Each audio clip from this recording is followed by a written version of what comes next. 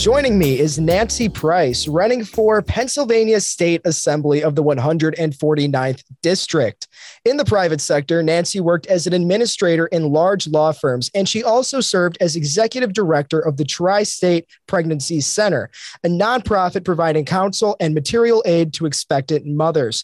Nancy, thank you so much for joining me today. Thank you for having me. Absolutely. Well, the first question that I want to get into has to do with a poll from Gallup released just a few days ago, which indicates that the economy is the clear number one issue for voters in this midterm election. Now, gas prices are a major component of this, as the average price for a gallon of gas in Pennsylvania is currently $4, 30 cents higher than the national average and over $1 more than before the Biden administration took office. What steps will you take, if elected, to reduce gas prices in Pennsylvania as well as other consumer goods?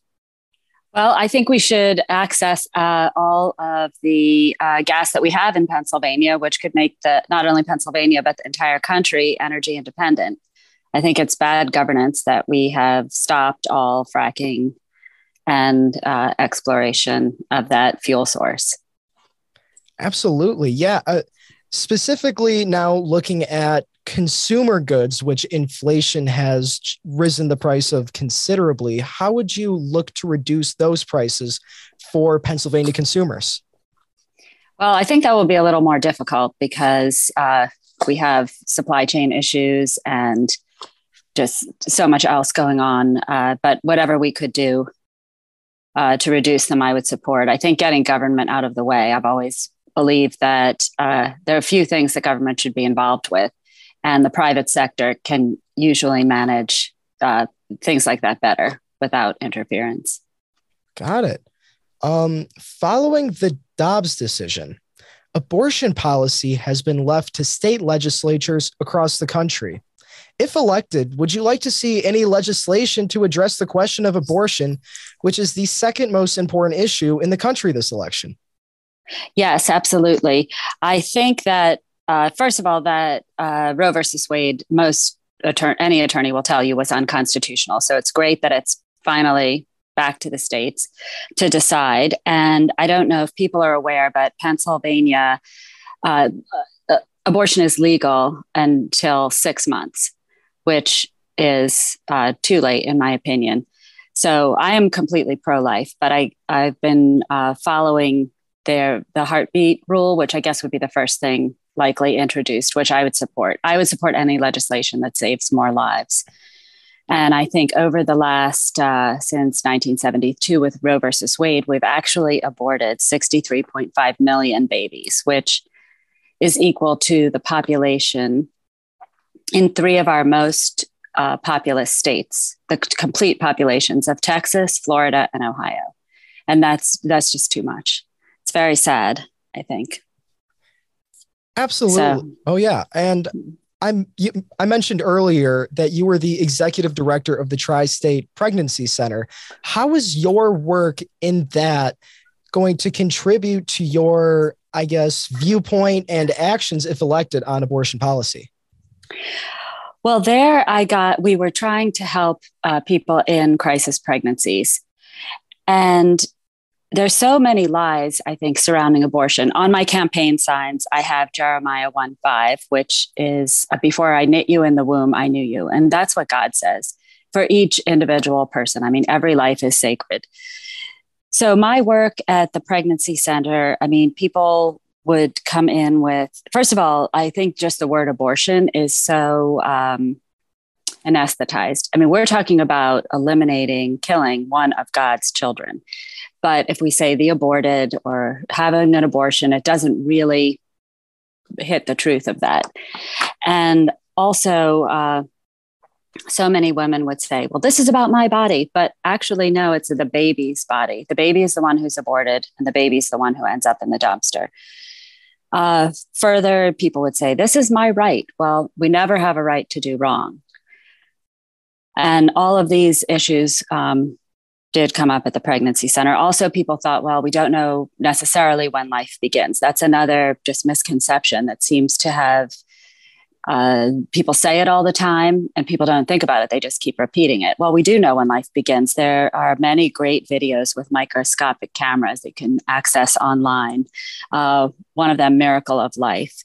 And of course, in the pregnancy center, we show people ultrasounds and they could see that the baby was already growing at a very early stage. And also, I mean, there's just so many scientific things that I think it's interesting that among 8 billion human beings, everyone has an individual fingerprint. Just showing again that each of us are individual. We are all known by God. And I mean, just the confusion also, I mean, this wasn't in the pregnancy center, but now about Roe versus Wade, people are saying, I mean, there's just so much misunderstanding about the fact that that was simply an unconstitutional law. And since abortion is not mentioned in the US Constitution, therefore it can't be decided. It has to be decided by every state. And then I guess, especially people will say, call abortion women's health care. But after running the pregnancy center, I can tell you that abortion scars and disturbs most women who, for whatever reason they've chosen it, they later regret it. So if you could have your ideal policy on pro-life issues, what would it be in Pennsylvania? Well, I'm 100% pro-life. So I would hope that people, I mean, there's so many people who would like to adopt children, that we would have more abstinence education for people that, I mean, if they understand that abortion is really killing a child, if they're not ready to be a mother, then they shouldn't be creating a child. And so mine would be just complete respect for life. Got it. Thank you. Moving to election integrity. Election integrity is a major issue in this election nationally.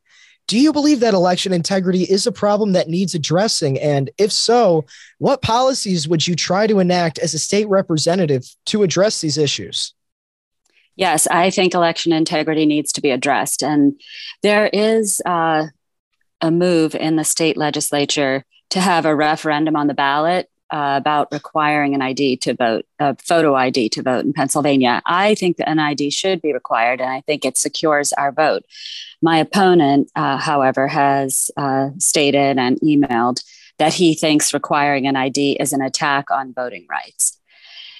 This bill, though, I mean, there's some argument that some people can't afford an ID. First of all, people need to pick a photo ID to get welfare. And secondly, the bill offers to pay and provide a free ID to anyone who does not have an ID.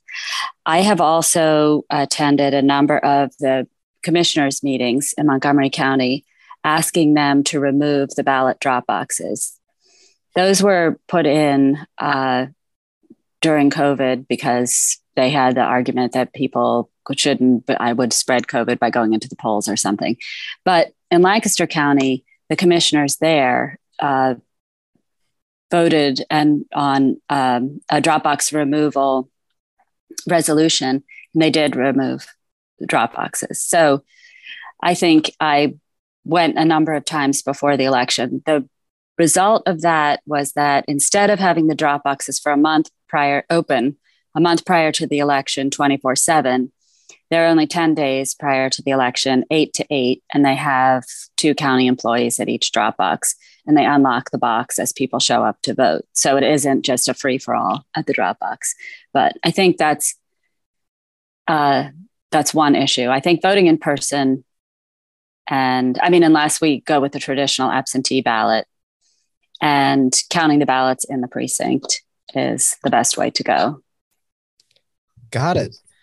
Now, as WXVU is a college radio station, many students listen to our station.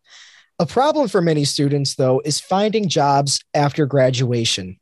How would you ensure that graduates of Pennsylvania colleges can find jobs and ideally stay in Pennsylvania and contribute to the state? I'm a big supporter of reducing the business tax. Pennsylvania has the 6th largest economy in the country. And we also have one of the highest taxes on business, which has been nearly 10% for the last many years. It was recently reduced by 1%. So it's down, I believe, to 9%. However, neighboring states have much lower tax. So I think we need to be competitive with those and reduce it to 5 or 6%. What would be my number one thing to encourage more businesses to stay in Pennsylvania and provide more jobs. Also, I think if we could get back to the fracking, that would provide a lot of jobs, also exporting that energy out of Pennsylvania across the country. As of right now, Republicans control both houses of the Pennsylvania State Assembly. If the Democrats were to take control of the legislature, would you be willing to work with them to accomplish goals that benefit the people of Pennsylvania? And do you see Democrats as willing to work with Republicans on any issues, really? Well, I think that we have to keep fighting for what is right and for Pennsylvania. So I would be willing to work with Democrats. I don't know if they would be willing to work with us or not. I think the reason I'm running is no one was on the ballot challenging my opponent, Tim Briggs, as an incumbent for 12 years. He ran unopposed in 2014 and 2018. It's very frustrating as a voter to go and find no one running who, against someone who's 100% pro-abortion, 100%, against taking an ID to vote, and so many other things. So I think that in a republic, we get to the truth by each side in a calm way, in a respectful way, stating their case and letting the other side state theirs, and then trying to hear the truth of both sides. So I'm absolutely willing to work with other people and trying to get the best results for Pennsylvania. Now, you mentioned it, but in your election campaign this year, you are facing Democrat Tim Briggs. You both disagree over most policies such as abortion and gun rights. So why should the people of the 149th District of Pennsylvania vote for you? Well, I think they should vote for me because number one, understanding the right to life, I think that precedes all of our other rights. So we won't have liberty and happiness if we don't have life. And also, I am endorsed by the Upper Merion Police and unanimously by state troopers across the Commonwealth, representing 9,000 active and retired troopers.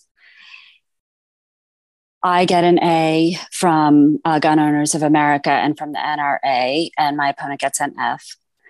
We are just opposite. But I live right near Valley Forge Park, and I look out at the park and I walk in the park and I think about our founding fathers fighting for our freedom, many of them barefoot in the snow, and all that they gave to give us this republic that we have. And our job is to pass that on. And then when I ask myself, are we doing a good job of this? I don't think that we are. So I believe that as the founding fathers did, that these jobs, these positions in the legislature are public service, and they're not meant to be a career. They're to take your whatever knowledge one has gained in the private sector and bring that to government. To try to make things better for everyone, for the common good, and then stay there for a short time and then go back to the private sector. Awesome. Well, thank you, Nancy, for joining me today. We really appreciate it here. Thank you, Christopher. Yep. That was Nancy Price running for Pennsylvania State Assembly of the 149th District. Make sure you go vote this Tuesday in our midterm elections.